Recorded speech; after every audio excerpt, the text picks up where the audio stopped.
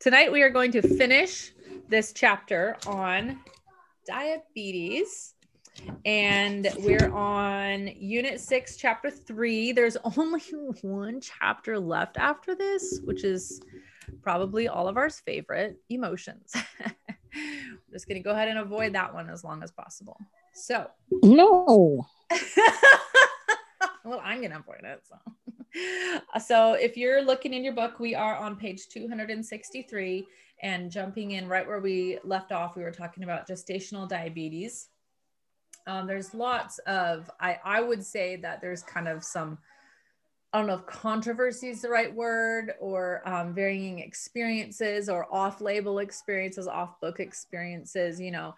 So with gestational diabetes, you need to be your own advocate. If you are pregnant and they're like, oh, you're at risk for gestational, like you need to be your own advocate and know yourself and be responsible for yourself. And like, as a side note, I will say I've never taken the syrup test thing. I've never done that. I have no desire to do that. I don't need to drink a bottle of, what is that syrup? You don't have you check my blood sugar. So my midwives just, check my blood sugar kind of like normally just to see where I am, like, isn't, you know, so if you are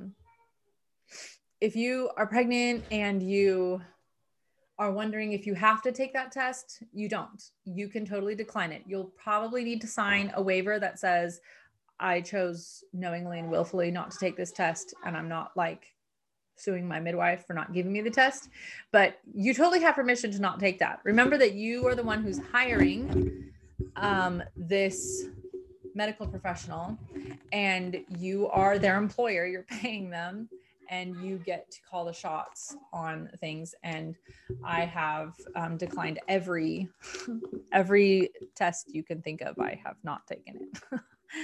I've never had exams. I like none of it during my pregnancy. So you can totally turn that down if you want to, but you do need to just also go ahead and educate yourself and surround yourself with people who are also educating themselves. I think that's really important. So, you know, just this group. Hello. Hi guys. So, diagnosing diabetes, criteria for the diagnosis of type 2 diabetes, symptoms of diabetes plus casual plasma glucose or blood sugar, concentration greater than or equal to 200 milligrams indicate diabetes. Casual is defined as any time of day without regard to time since last meal. So just like always a problem.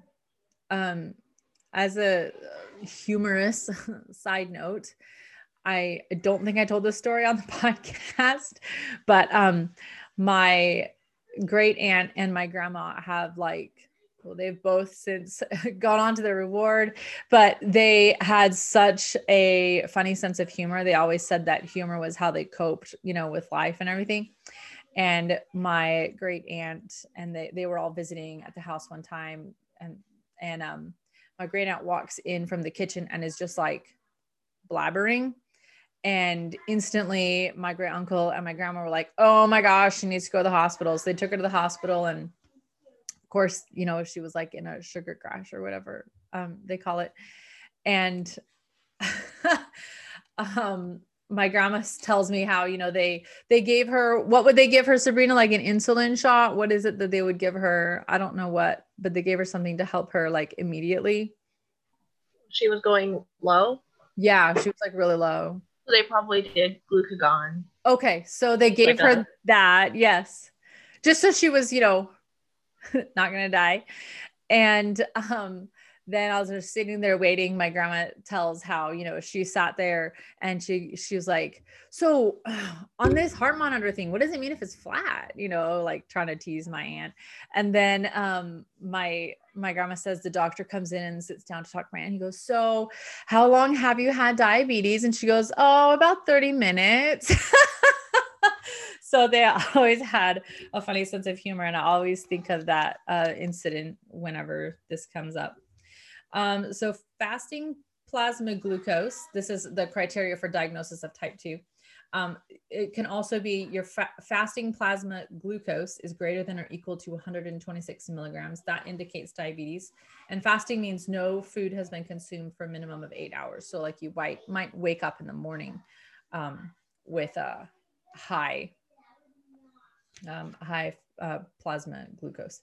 And then 2-hour plasma glucose greater than or equal to 200 milligrams during an oral glucose tolerance test. This also indicates diabetes. Symptoms can include unusual thirst. So we should all be hydrating because we don't know if we have unusual thirst, right? Like we have no idea. We don't even know what that means. Frequent desire to urinate. Oh, if you're hydrating, by the way, don't stress out. This will happen. Okay.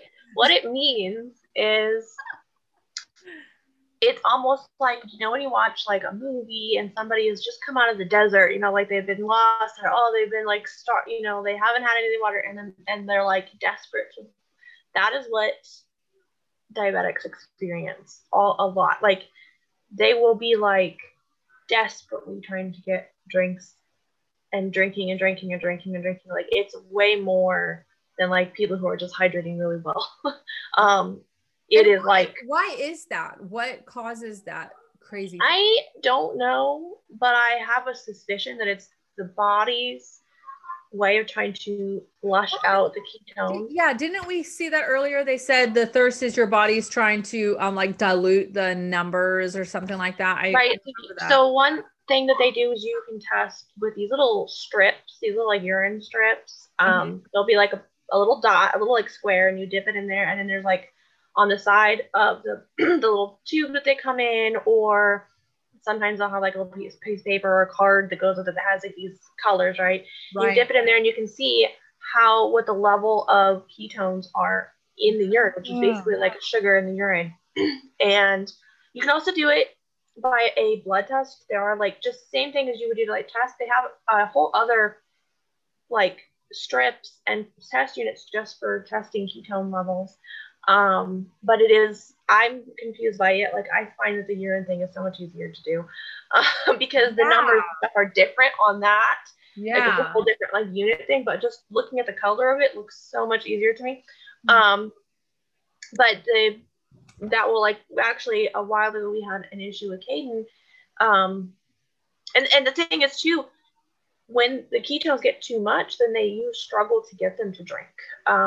Really? At all, which is really interesting when it gets overwhelmed. And so I'm like here, drink more. And then of course, like they're not wanting to pee. So then it's not like coming out, whatever. So we actually had like a really scary couple days. Not last summer, but the summer before that. And I was just like constantly, they really get really tired. They just want to sleep. A lot. And so I'm just like pushing the water, pushing it, like drink some more. And we just like, you can buy, it's like maybe $10 for like a tube of like 100 of those little like urine test things. And so I'm just like, hey, can you go pee in that cup for me again? Can you go pee in that cup for me? And like checking it, but like if you really get the water. So I think that the body is trying to proactively flush that stuff out before it gets so bad that the body won't be able to do it anymore, or that they lose that desire to. I don't know why. Once it gets so much that they just don't want to, but that's been our experience, is that he will not, like, he won't drink, he won't be going to the bathroom, but like on a regular basis, he is drinking all day long, like a lot. Like he drinks way more water than me, and he's running to the bathroom all the time, which is another thing. And I think that we talked about this last week, was the urgency to urinate a lot. Like he'll just be like sitting there, and all of a sudden he just jumps up, he runs, and like I've listened, and I'm like, the amount of stream that he's got going on in there is like as if I was like in the car on a road trip holding it while we couldn't find a place to go, and like I really have to like to go with that. But he does that. He'll do like every hour. Style. And I'm like, what? But he is also drinking a lot. So I do think about that. Like when I'm hydrating well, I am running to the bathroom a lot, but it just seems much more. But yeah, they have that like suddenly I have to go right now kind of feelings, which I gotta be honest, like I feel for people who are dealing with that, because that would just I'm already annoyed enough when I'm drinking lots of water. I know, even when you're just hydrating or when you're pregnant. And can I just say that years down the road, our favorite part of the Zoom call will be Seamus trying to put that sweater on behind Colleen. That will be like our favorite part. It was so cute. That's so interesting and really good insight. I like getting the real world, like this is how it looks in real life, you know, not just the percents and stats. And yeah, that's really fascinating. And of course, you know, urine is such a good indicator of so many things. And that's, you know, also why we see our kidneys and our livers and everything being so impacted by the same things that affect diabetes and all of that. So diabetes and carbohydrates. Blood sugar levels are affected by the dietary intake of carbohydrates and fiber. Obvious. So we've all probably read Wheat Belly or, you know, books like that where they're talking about, you know, taking your, you know, your blood sugar after you eat a piece of bread and all these terrible things that I don't want to hear. But yes, it definitely affects your blood sugar. What's your question?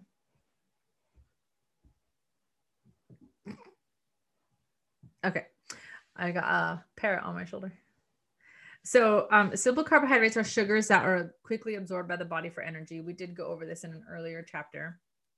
The natural simple sugars in fruit and vegetables are accompanied in foods by a wide range of nutrients that aid, wait a moment, in the utilization of sugars. But when we take carbohydrates such as white sugar, our version, that are refined out of their original food, they're stripped of all the nutrients. So there's nothing positive coming along with it. And then when the high sugar foods are eaten alone, our blood sugar level rises quickly. Stop, Jacob. Leave it alone. So currently, more than 1/2 of the carbohydrates being consumed are in the form of sugars added to processed foods as sweetening agents. They can come under these names.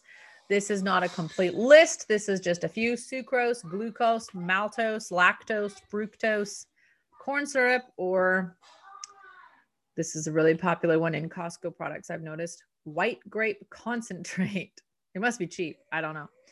And then you can say no cane sugar.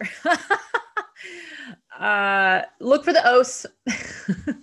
The savvier consumers get, the smarter the marketing and labeling executives are, and they rename, they relabel, they re-engineer things, they run them through different processes, they change the name. Just look up how many different names corn syrup has. Corn syrup does not just come on a label as corn syrup.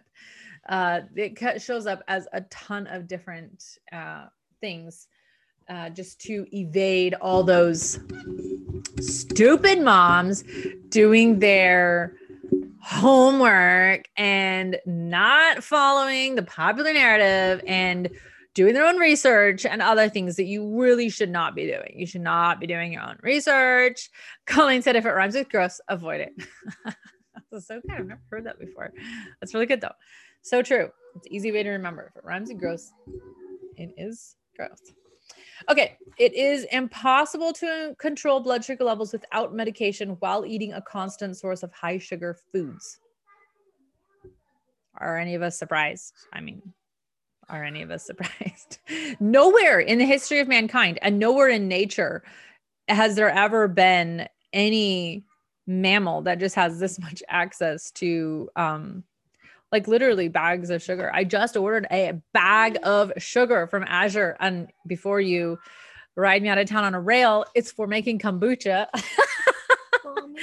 It is one of the best carbohydrate sources for the bacteria. What? Look. Oh, nice. So you don't actually drink the sugar in the end product, but you still want to get a nice high quality sugar so there's no chemical residue. But so to absorb sugar, our pancreas has to release insulin. The more sugar that is flowing through our system, the more insulin is needed for our cells to absorb it. Cells throughout our body respond to insulin by absorbing the sugar and causing the bloodstream to drop in sugar levels, which causes the pancreas to taper off the production of insulin. The lower the blood sugar, the less insulin needed to be produced. The less insulin produced by the body, the less energy and enzymes needed for metabolism and work of all body organs. This equals a longer lifespan for the body.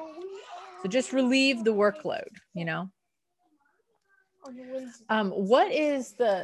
There was a saying on one of these cards that I really liked. I've thought of it a number of times. One of the ones we read the other day when we took off a bunch at once. Do you guys remember that, like 2 weeks ago? I don't see it. I thought I saved it, but Adelaide might have taken it down to play with it. But it was something like I love my body and I make healthy choices for it, or something along those lines. And I just thought that's so nice and positive. We always get told, you know, punish, self-flagellate, don't eat the fun things, you know. But also, what if we just made those choices out of love, you know? We're on the 2nd today. It's Tuesday. Yep, it is. And the quote for today, by the way, is "The past is over and done, and only good lies before me now."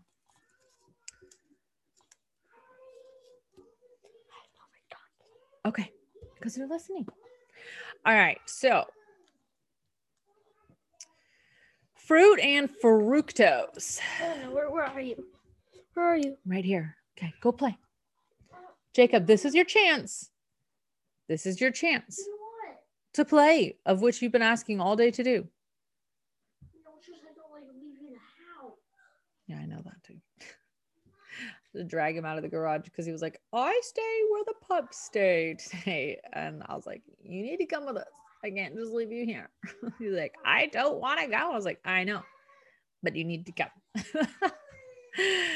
Okay, so in extreme cases where blood sugar levels remain over 200 milligrams, even with medication, fruits and fructose from raw fruits should be avoided until the blood sugar levels are controlled. Recent research has revealed that fructose from certain raw fruits such as green apples, berries, avocados, grapefruit, lemons, and limes do not cause a rapid rise in blood sugar level for other diabetics who don't have this super high spiked situation. So when fed to non-insulin dependent diabetics over 4 weeks, fructose has been shown to enhance sensitivity to insulin by 34%. So by changing where you do get that, you know, you do need some sweet in your life. That's what I'm here for. No, but you do need some sorts of sweetness. Like, it's good for our body. And so where you choose to get them from. Yes. Heal it. Oh, she did heal. That's very good. So where you get it from, you know, and like, you're not saying that raspberries fructose is the same as, you know, high C fruit drink, raspberry flavored, or like a bag of sugar or whatever. Like, there's different ways to get our sugar sources, of course. So liver has to change fructose into glucose. So the blood level raises more slowly after the consumption of other simple sugars. Sucrose is not tolerated by most diabetics, but moderate amounts of fructose from these raw fruits can be consumed without losing blood sugar control. The only exception is if you have pre-existing liver damage, in which case even the fructose should be avoided until a liver detox is done, which we covered. The liver detox, either just search liver and find it in an earlier podcast episode, or find it on vimeo.com/infused oilers, and you can watch the liver cleanse. A cross-sign friend of mine is going to donate her kidney to her brother. They have been found to be a perfect match. So she was asking me, I want to give him the healthiest liver I can. They have some time before it happens. There's a number of months in the process. So she's starting with the colon cleanse and, you know, working towards the kidney cleanse. And I thought, boy, how motivating. I mean, wouldn't you be doing the cleanse like perfectly? You would not be straying at all, because you're like, I want to give him the healthiest kidney I can. Okay, consuming a serving of fruit 30 minutes before dinner may result in fewer calories being consumed. That's all I need to hear. Give me an excuse. Consuming fruit between meals may help stabilize blood sugar. It may help with weight loss while consuming fewer calories. Regular fruit consumption offers a great source of natural health promoting nutrients that lead to significant protection from chronic degenerative diseases. I know berries are a great source in general. So we like to get a lot of berries from local farms during the winter and freeze them. And then they're like the best dessert. And then the other day I made angel food cake, which has 100% sugar in it, just so you know, in case you're wondering. If anyone knows a recipe that doesn't use sugar, it's probably disgusting. No, I'm just kidding. But we just took a bowl full of frozen raspberries and dumped it on the stove, like in a pot, put it in a pot on the stove and just cooked them until they're kind of like thick and yummy. And that was like a tart, sweet little topping to put on it. So warning, warning, warning. Not all fructose is the same. Don't just see fructose and be like, oh, that's the thing that helps with, eating 30 minutes before dinner. Fructose from raw fruit. Help me. You trying to put his wings on? Are you trying to take the wings off? Yeah. Okay. The bunny's a girl. Fructose from raw fruit is present in the fruit with fiber that helps us to metabolize the fructose into glucose much more slowly. So that's a good thing. And it's also why fruit juice is not the same. Like fruit juice just is like an IV shot of sugar, basically, because there's no fiber with it to slow you down. And dried fruit also, one reason why we end up getting a lot more sugar from dried fruit is because the pieces are so small. You can eat 40 apples in the span of time it take you to eat one apple. And you're like, oh, wait a minute. How many apples did I just eat? Sabrina said, in a pot, the thing that led to the current way recipes being super detailed. Someone was like, yeah, just pour it directly on the stuff. Yeah, exactly. Oh man. Don't even get me started on why I love old cookbooks where an entire recipe is like 5 lines, and they're like, first make gravy, then roast your chicken. Chicken dinner. Like the ingredients, right? The ingredients now is like the full side of whatever you're buying.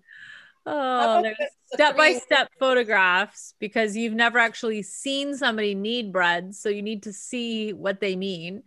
Yeah, my grandma, back like when she was raising her kids, they lived in Falls City, South Dakota, and she was like, they called her the Betty Crocker of Falls City in our church or in the church because she did all the cooking, all the from scratch stuff. And one of the ladies, she kept trying to do cooking. And I've heard stories of this lady cooking my whole life. I've never met this woman, no idea, but I feel like I know her. And I don't remember what it was that she was making, but it called for like half a cup of coffee in it. And she put coffee grounds in this?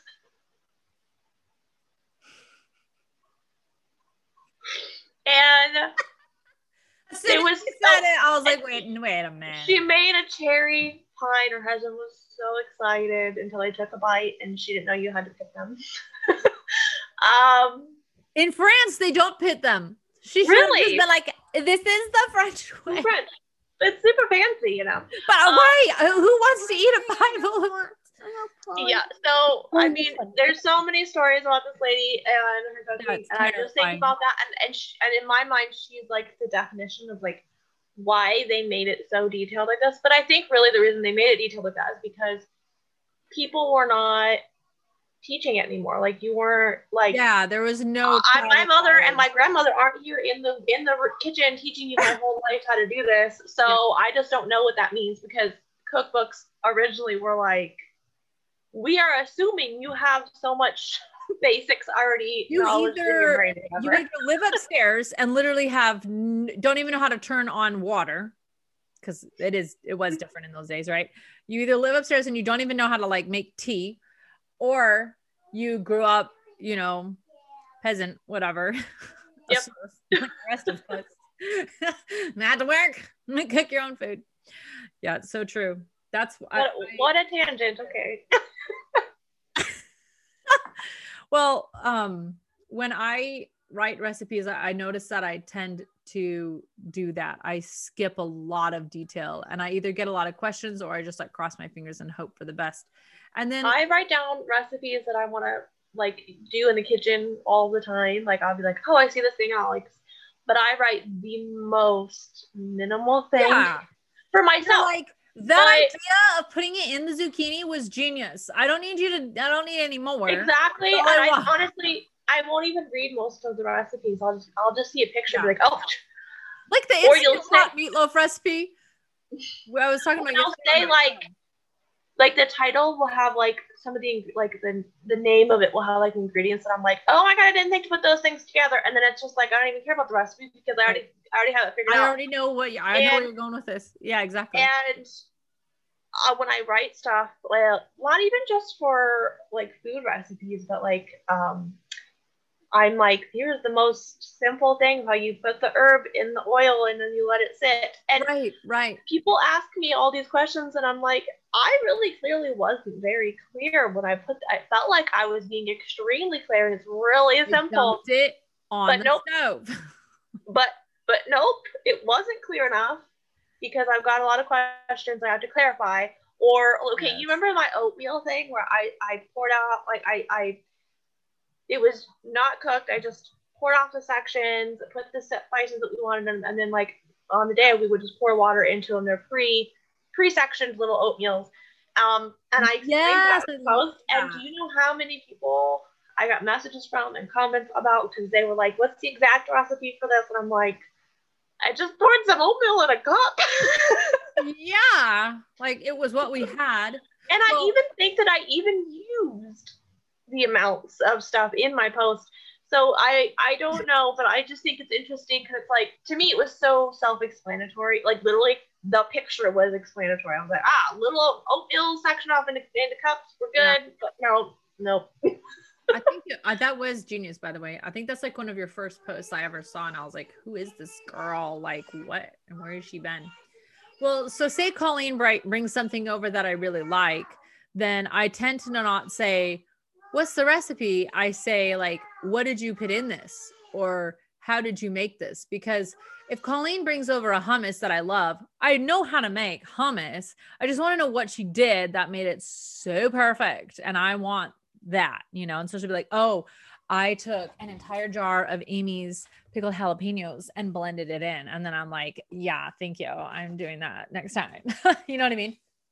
And the people will say to me, oh, well, I don't really have a recipe. And I'm like, I don't want your recipe. I just want to know, like, what were the ingredients? Because this is the bomb. Oh, I need to figure out how Amanda Colo makes that almond dip. I could literally eat that almond dip that she makes. She left a bowl of it here once after an event. She's like, I know you love this, so I'll leave it here. I hid it from the entire family and ate that entire thing myself. So we need to ask her because I need to know. Oh, you're like, what am I eating? Is this like hummus? No. Is this like a cheese? No, I don't know what this is. Whatever it is, so good. And she's like, oh, it's like almonds. Whoop, so easy. I'm like, I just need to know. It's so good. I don't know how to describe it. And when I saw it, she's like, I usually don't bring it to parties because it looks horrible. And I was like, well, you came to this party where you know what? I feel like recipes, like there are times where I'm like, oh, I love this recipe. It's so good. And I make it and then I go to take a picture. I'm like, this isn't really very appetizing looking, but it's so good. I don't remember that it doesn't look pretty because I remember how good it is to eat. The majority of Thanksgiving dinner plates, you're like brown with brown and brown. That looks disgusting. Yes. There's like stuff slopping and oozing everywhere, but you're like, sit down to it. You're just ready to go to carb heaven. You're like, yeah, I've waited all year for this. I'm so ready. Gonna pick my face up out of this gravy. Yeah, this is a nutrition class in case anyone missed that. I was just laughing. I was like, oh, no more to the stereotyping call. It's also why I don't share anything on Instagram lately because it's all like soup or just like brown. I'm just like, it tastes amazing. Like I had soup and I'm like, this is the most amazing thing ever, but it just doesn't look appetizing. Hey, do what I told Angie to do about the eggs. Do one post at the end of the week with like a bunch of them and just be like, we had all these great things this week and they were great. I can't remember that much. You I know, said right? to do that? When did you say to do that? Because that's really I smart. supposed to do that with the egg cartons. You were like, I should stop drawing on these. And I Oh was yeah, like, because nope, I love drawing on them. keep drawing, and then just do a like, here were all my egg cartons this week that I had fun with because. Which one did you get? Yeah. Oh, also, what is the almond dip that Amanda does? Is it like a creamy type of almond dip? I don't know if I would say creamy. I don't think there's any dairy product in it. Well, like we got this almond dip from Costco and it's cashew and almond and it's almost like hummus, but not. And it's so good. That but sounds like I have the amazing. ingredients, so I'm hers- going to try recreating it. Yeah, totally recreate it. Hers wouldn't have cashew because her son's allergic to that. So I don't know how she gets the creaminess. Well, no, it's not creaminess. I don't know how she gets I think she just blends, but I don't know what she blends it with. I almost want to say, like, this is going to sound really disgusting. I almost want to say it's like blended, like dried tomatoes and almonds, you know, and that sounds hideous and it looks worse, but it's so good. Well, it's probably an almond butter and then she emulsifies it with oil to give it like that thicker. It's very chunky. It's not smooth. It's not smooth. So I don't know. I really don't know. Like I'm saying, when I saw it, I ate it and I didn't even recognize it was almonds. I also just am like dumb sometimes. So, you know, it could be somebody else would be like, how did you not know this is almonds? But anyways, where were we? Oh yeah. Fructoses are not equals. So, it causes fructose from corn, which is not a vegetable, in case anyone's still wondering about that, is metabolized differently by the body because corn is a starch. It causes blood sugar levels to raise much more quickly than the fructose from raw fruit. Dad, help me. Yes. Good girl. Oh, my arms are up. Oh, hold on. Perfect. High fructose corn syrup is not natural. What? It is made chemically from corn. Its molecular structure is altered during processing, which causes blood sugar levels to spike when consumed. It should be completely avoided by diabetics and by those who are not diabetic, which equals everyone. I think high fructose corn syrup is probably the first thing that I could say exclusively across the board that we eliminated from our diet completely. Dyes were probably either at the same time or came very close behind. Never do dyes come into our gut unless maybe if somebody gives a kid something that I wasn't aware of, like a candy or something that has dye in it. But people are usually really good about not giving kids food unless their parents know. It helps that everybody's kids are allergic from, never mind. But,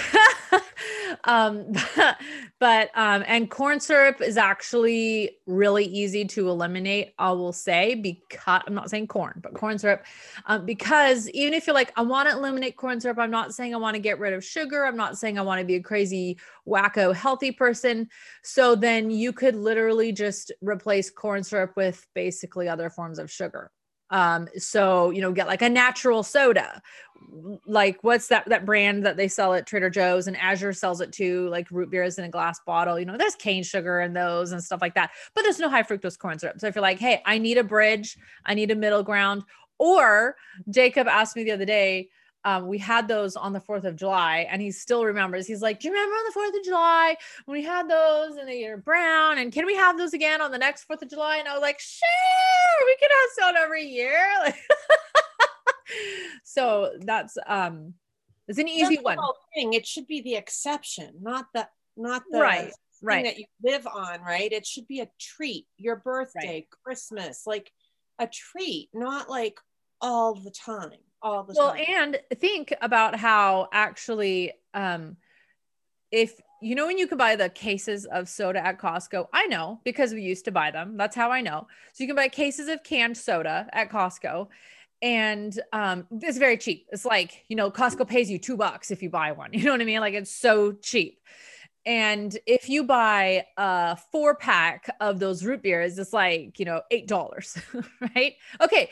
That right there is going to slow your train if you're trying to consume the same, unless you have like just so much money, you don't know what to do with it, which is awesome. You know, drink all the soda you want. But that alone, people will say to me, well, that soda is really expensive. I can't. And I'm like, well, we probably spend 400th of what you spend on soda. And that's the only soda we drink. We just only drink it like twice in a year. Still the same price annually. Well, actually, Right. cheaper. Cheaper, yeah. And if not the same, then yeah, either the same or cheaper. And you're like, you know, that alone will control. So it's a way of bringing back some of the natural controls. So in nature, you run around and you're like, oh, a beehive, you know, so you take all the bee stings and you bring the honey home and you all suck on the honeycombs and enjoy it and put some of the honey on your bee stings and you're good to go, right? But you don't have it very often because it's kind of hard to get. That's your jungle equivalent of expensive. So now your root beer is so expensive that you just don't get it very often. That provides that natural control of slowing you back down. So the molecular structure is altered during processing, which causes blood sugar levels to spike when consumed. As we were saying, you can look online and just watch how high fructose corn syrup is made. It's kind of shocking. It feels violent to watch. You're like, what is happening? And there is nothing remotely food like remaining when it comes. And I have heard said before from all kinds of different like fitness gurus, health people, from all different, you know, priesthoods of diets, you know, say that when you lose weight, corn syrup is the last thing to basically leave. You know, what corn syrup brought in is one of the hardest things to get out.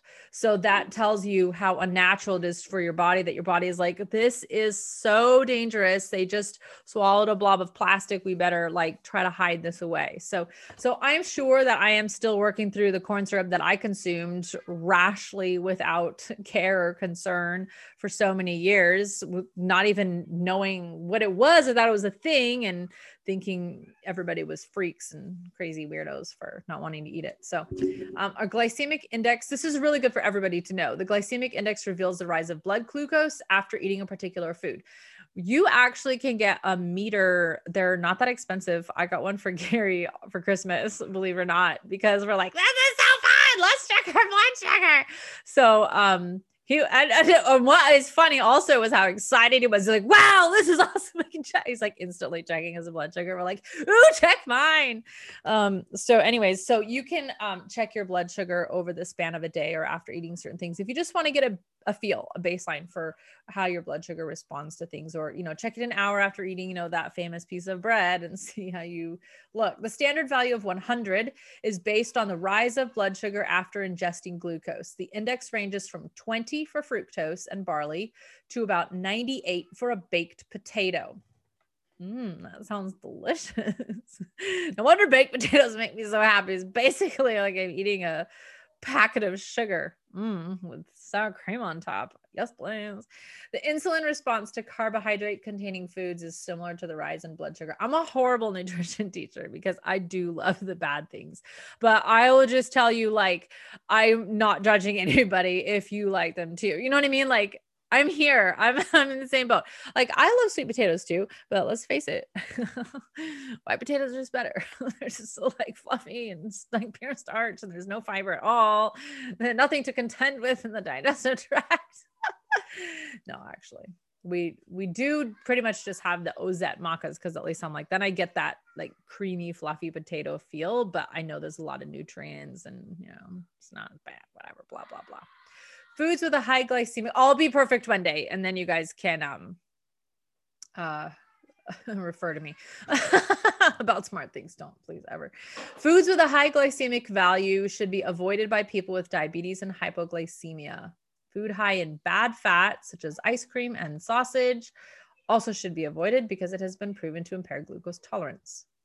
So yeah. I think, like Elaine said, one of the things that, like, always thought I was, the 7, Enneagram 7, because I can never say no to myself, right? So it's a good thing I never was introduced to cocaine. That'd be bad.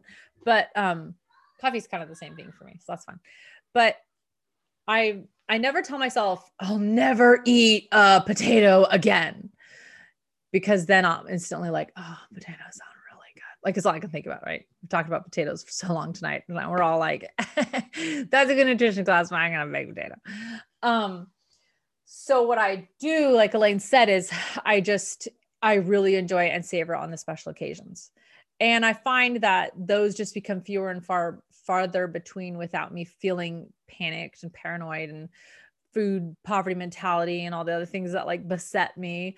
And then I'm able to enjoy them, and there is no kind of guilt associated with them. However, there are some things that I'll get to the Ed Daly level one day where I'm like, sugar is such a poison, I just can't even eat it. But right now, some things are like that for me, like most packaged foods, high fructose corn syrup, food dyes, preservatives, artificial sweeteners. Like, there are things that are so poison that I perceive in my heart, my soul, my mind as such poison that I have no desire. There's not even like, oh, I wish those weren't like, they're just like, I don't want to smoke a cigarette. I don't really want to go bungee jumping necessarily. I don't want high fructose corn syrup. I don't want to blow my tire on the side of the freeway. Like, there's things I have no interest in doing. I just don't.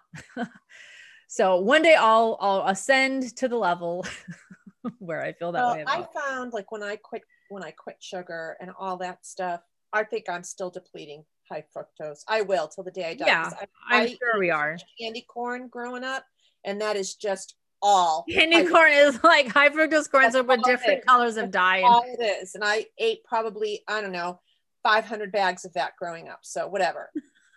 But I did find, like, in the beginning when I quit sugar, the addiction was real, like so bad. Yes, my body I agree. fought so hard for me to have it. It was worse than giving up smoking, if you can imagine. It was way worse.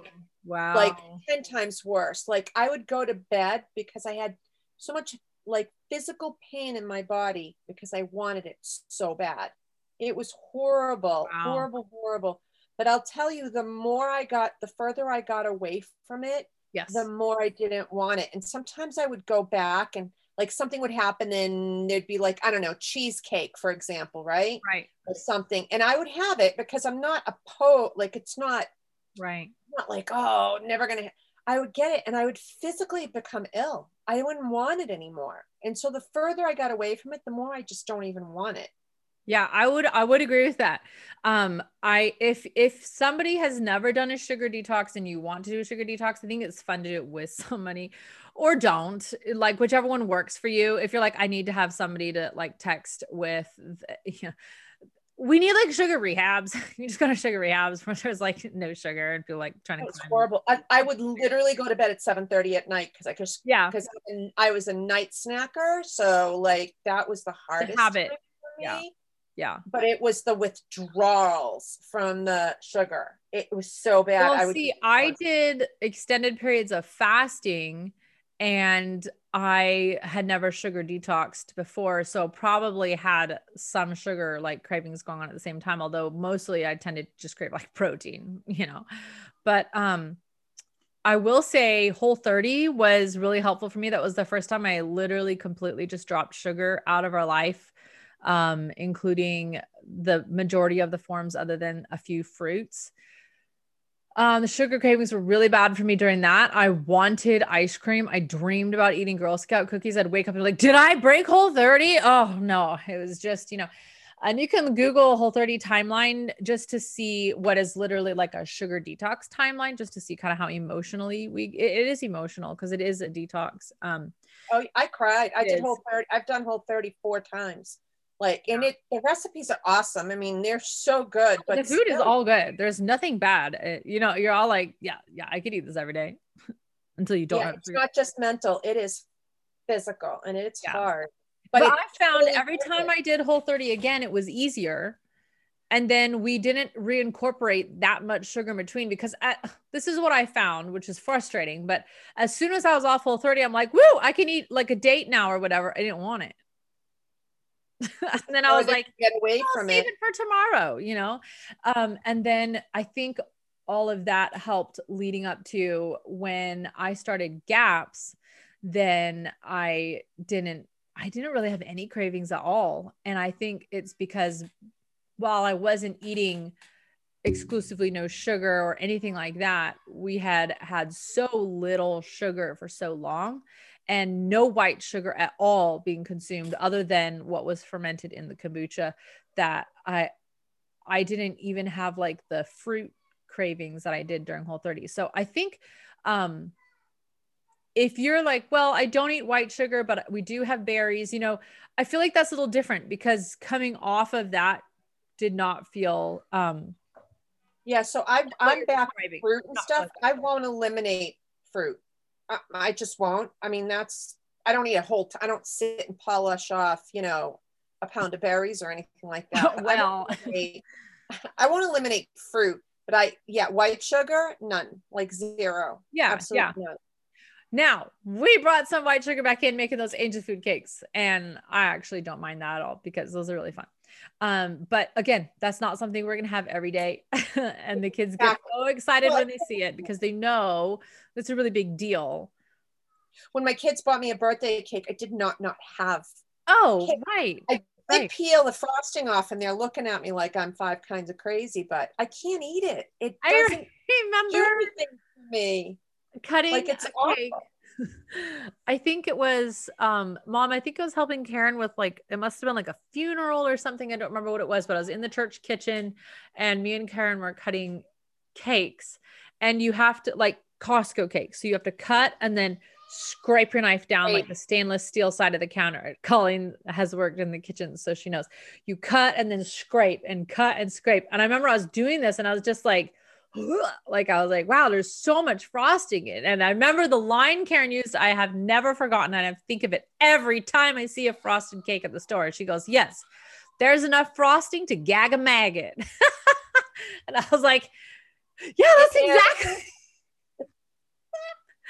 And I know at their house when they'll make cakes, you know, for you know, weekends and stuff pretty frequently, but I've never seen them frost a cake at their house. So, and it's not because they're trying to do some righteous thing. It's just that they don't have sugar all that much. And so the thought of putting frosting on it is too much. Sugar and Crisco frosting. Right. Now, if you're buying your grass-fed butter and your organic vanilla and your organic sugar and everything to make this frosting, you're like, well, now the frosting's $40, you know? So yeah, again, you're kind of monitored by, you know, money becoming the new nature. Okay. Let me tear through why is this chapter taking us so long? I don't know. It's because I keep stopping. Okay. Importance of fiber. Let me just rip off these last few pages. The water-soluble fiber has the most beneficial effects on blood sugar. Water-soluble fiber is able to slow down digestion, aid carbohydrate absorption, prevent rapid rises in blood sugar, increase insulin sensitivity of issues. Fiber prevents the excessive secretion of insulin and improves the uptake of glucose by the liver and other tissues, preventing a sustained blood sugar elevation. Mom, can you confirm for me the fiber in Ningxia? I believe there is both water soluble and whatever the other soluble fiber was. Mom's going to be my fact checker for a minute. Vegetables, legumes, grains are excellent sources of complex carbohydrates. 50 grams dietary fiber from plant foods per day is recommended to help diabetics. Sabrina, do you guys I mean, we eat beans all the time, so we're probably getting it without trying. Do you like monitor this or look at this, or is that something that you guys like adjust for? Oh, thanks, Mom. She said she's going to check. We literally just say, how many carbs are you eating right now? Yeah. I mean, that's all honestly, that's all that the doctors taught us when we were doing was just how many carbs are you eating? Right. Here's insulin for those carbs. There you go. Now, I think if you noticed all these things like don't eat this and do eat this, if you're just generally eating a pretty healthy whole foods or even like mostly whole foods and natural foods like diet, you're kind of like automatically getting all these things. Like you don't have to be like, have I had vegetables this year? Have I had legumes this year? You know, it's just happening. All vegetables, so good foods for diabetics. Vegetables should be raw or slightly steamed. Remember, fermented counts as raw. Really easy to digest. Important for diabetics to make sure enzymes in their food are not denatured or destroyed. Fighting a disease over time may deplete the store of enzymes in the body. So it sounds to me, they've mentioned this enzyme depletion multiple times. It sounds to me like enzyme supplementation would be beneficial for all diabetics. So for kids, we have the Mighty Zymes, and actually my kids take Detox Zymes sometimes too, because they're so small, so they don't mind. Adelaide bites them. It's horrifying. But there's different enzymes for adults. There's a whole bunch of different enzymes, and Allerzyme is the most strong enzyme of all, I believe. Ed Daly said it's the most potent one we have. Fruits that are acceptable if blood sugar is below 200 milligrams includes green apples, berries, avocados, grapefruit, lemons, and limes, limited quantities. Other citrus fruits can be added once blood sugar levels drop. So you got to test your blood sugar to know which fruits can be added. Raw blue agave nectar, organic grade B maple syrup. These are good natural sugar substitutes. Low levels of insulin can prevent the accumulation of plaque in the arteries of the hearts, leg, and neck, also believed to prevent some cases of Alzheimer's disease. So rather than carbohydrate snacking, which Elaine is probably what you were doing with your late night snacking, trying to keep your blood sugar levels are probably more erratic from getting more simple carbohydrates all the time. So your blood sugar is dropping very quickly. So then you got to have a snack. I did notice when I was on GAPS, like everybody says on Whole30, what can I snack on? What can I snack on? But I noticed on GAPS, probably the same on Whole30. I don't really remember that there was no desire to snack in between meals. Like I was very full from my meal. My blood sugar levels did not plummet shortly after my meal or spike shortly after my meal. They stayed pretty level. And then I ate my next meal. You know what I mean? And I've noticed like that week when like we have an angel food cake or something, I start to get these like, I kind of want a snack. And I'm like, why do I feel like I want to, we don't even have snacks in our house. Like we literally have, if you just walk in the kitchen, you want something right now, you better be ready to like fry an egg because there's no like immediate food. So I was like, why am I like wanting to snack on something? And I think it's because something the sugar was doing in my body was making me although I'm also eating my same meals as before, just also having that little sugar hit is making me want to snack. So I'm not sure entirely what that is, but I will say on the GAPS about the snacking thing, like right at first, I was like, because it was like the first few days, I was like, oh my gosh. And I was like totally like having a few of those, the ghee and honey. Oh, I overdosed on those so bad that I threw up. I was trying to be so good about it, and I definitely had more than like one or two a day or whatever, but like whatever she said that they did on the book. But then I was like too lazy to make it again, which is what saved me. And then after a couple weeks, like my kids were like, I'm hungry. They were wanting to eat a lot, but I was like, I literally could eat one meal a day, and I have to force myself to eat because I wasn't hungry. Totally true. I wasn't trying to force, but I noticed that like, because everything was taking so long, we had so many people here and I was making everybody's breakfast, doing all the things, trying to kind of organize things. And then, this was in the summer when I first did it. And then, by the time I got to making myself food, everybody was already back in the kitchen making their lunch. And it's like 11. I think I remember just noting that every time I ate, no matter how hard I pushed, I was eating by like 11 or noon as my first meal. And I wasn't like panic starving by then, but then that's so late in the day. I often wasn't that hungry, for quite a while. I would think about food and I would be like, ugh, I literally feel so full. I don't want to eat. And it would be that way all day. And I would be like, I haven't eaten the whole day. I probably should eat something. So I would eat like a bowl of soup just to like. Yes, because I didn't want to be, not take my pain medications type thing. And suddenly you're like over the edge. It's too much. Right. So I like ate that. And then but then the next day I would be like, ugh. Like I would like the idea of eating just made me want to be sick. I didn't even want to eat because I felt so full. And I thought that was really interesting how that shifted from being like, I'm so hungry to just being like, I don't want anything at all. Mom and I both noticed that on the nutritional cleanse with Young Living. And I will say everybody else I know who's done it has said the same thing. They're like you read the menu of what you're going to eat during the day on the nutritional cleanse and you think, I'm going to be so hungry.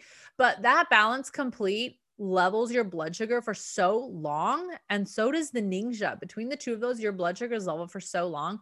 I never got to any of the snacks, not one time. And I never ever got to the third meal. I never made it that far.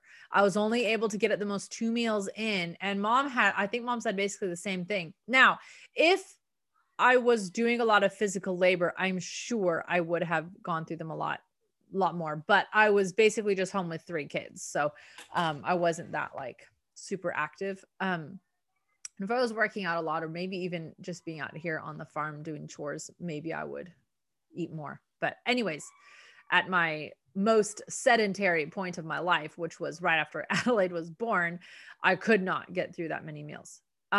So rather than carbohydrate snacking to maintain proper insulin levels, this is for all of us. This is accurate for everyone. Protein-rich snacks are preferred. Sally Fallon says, if you can do dairy, have a slice of raw cheddar. That's one of the best snacks you can have.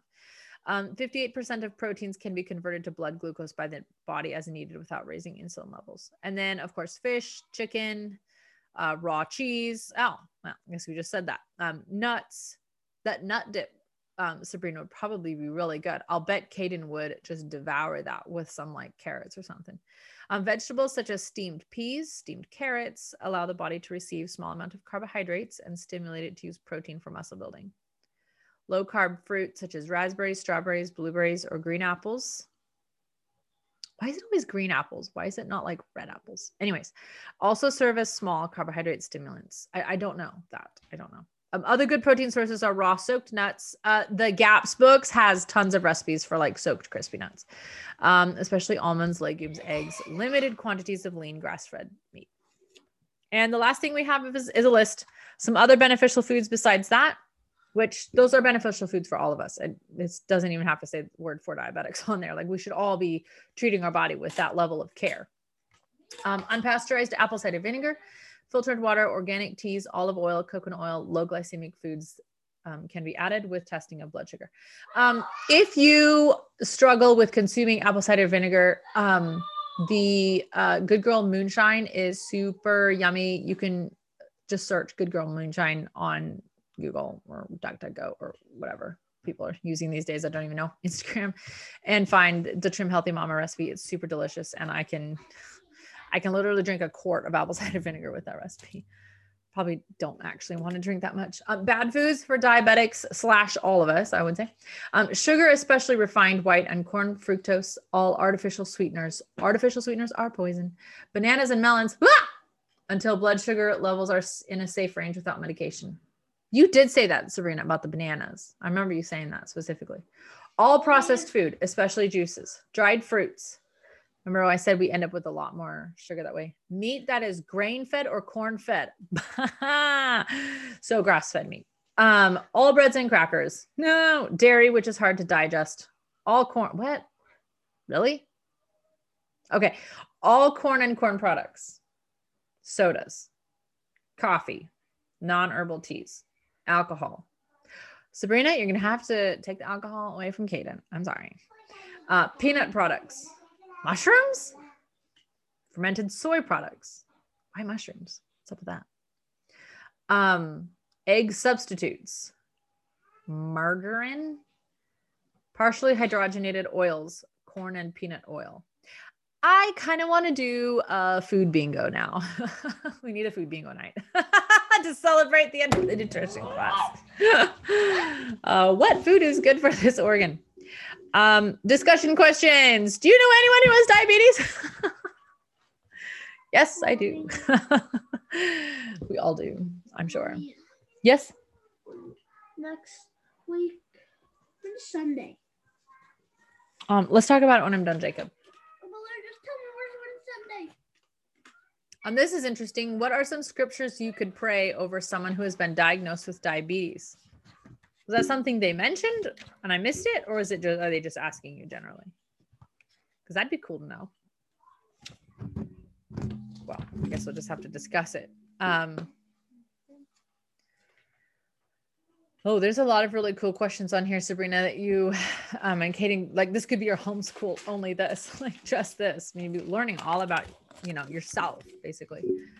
All right, that was the end of that chapter. Endocrine system power, raw vegetables, veggie linguine with fresh tomato sauce. They use the zucchini and the squash for noodles. They use a vegetable peeler to like zip, zip, zip, zip, make it into noodly things. And then olive oil, whole peeled tomatoes, basil, thyme, garlic. They make a sauce and blend it in a blender. They cook it, blend it in a blender, and pour it over the veggie linguine. Wait, hold on. Did they cook it? Yeah, it's whole peeled tomatoes, so I guess it's already cooked. But they didn't heat it. They eat it cold. Weird. Okay. I guess you can eat it cold. I feel like I would cook it. All right, next chapter is Jacob. Seriously? Next chapter is emotions. What? Tropical vanilla ice cream shake is the recipe. So please come back next week so you can get that.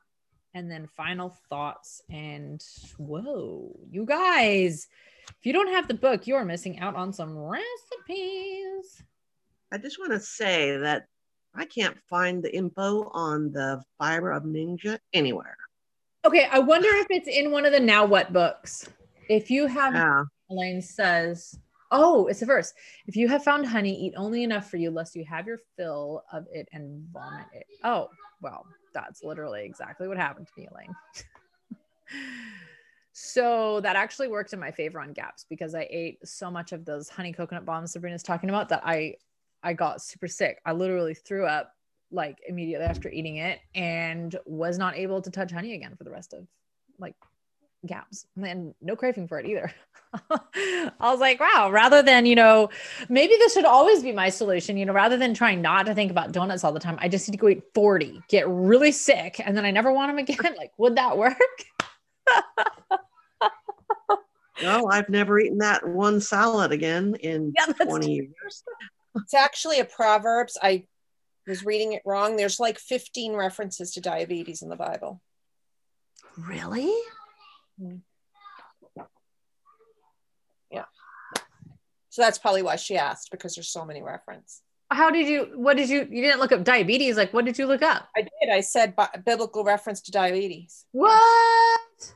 Yeah. Well, this is true though. I mean, you know, all the Proverbs have like 28 meanings, right? So that's so true though. You know, you can,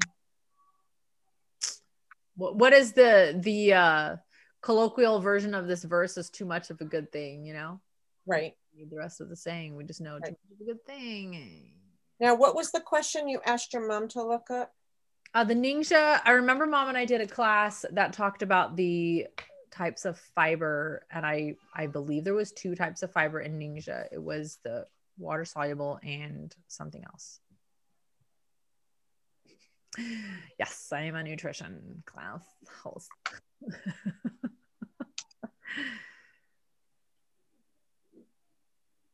I remember learning this as a kid in when Mom was reading the Bible to us. What is the difference between leavened and unleavened bread? Literally can't think of Passover without thinking of that. Let's talk about it when I'm done. Can you go downstairs and put a small log on the fire? I already brought some in. Hurry before it goes out. 2 small logs if you can fit them. Does anybody, while they're searching that, does anybody have any questions, thoughts, comments, funny memes, jokes? Oh, open Bible info topics, diabetes. Awesome. Look this up. Dun, dun, dun. Thank you, Elaine, for sending that. You're welcome. Ooh, I wonder if that book, that Wolfberry book, would have the information. Oh, yeah. I think that one is still in the box. Let's see if I have it up there. Yeah. I don't think I brought it in. The question was, what kinds of fiber does it have? Mm-hmm. These are good verses, Elaine. Right? Not bad. I like it. The only thing that I'm reading here is this superfruit has one of the highest percentages of fiber of any whole food and contains zeaxanthin, a carotenoid important to maintaining healthy vision. And very hard to find in your diet. But you need it for your eyes. Well, that's another thing when people say is Ningxia a juice, it's actually not a juice. It's the whole berry blended. That's why you got to shake it. Yeah. What? I couldn't put a log on the fire because it's too hot. Oh, well, that's good then. I guess it's not going out. I'll put a log on when I go down. It's so hot that when I tried to put it on, I couldn't even put the log in. Oh, that's good. It immediately just turned to ashes. Hmm. True. So it's like a Babylonian fire. What does that mean? Just a joke, I guess. Go to the cereal aisle of the grocery store and find all the popular brand name cereals that tout being high in fiber. Look at the ingredients labels and list all the different kinds of sugars and sugar substitutes listed for each cereal. Telling you, the thing that goes on the label is just to suck you in. Like, we added vitamin D without saying, like, there's also poison in it. Oh man. All right. Well, if nobody has any other questions, I will I'll stop the recording, and if you have the Ningxia question, you'll just have to go dig on that one.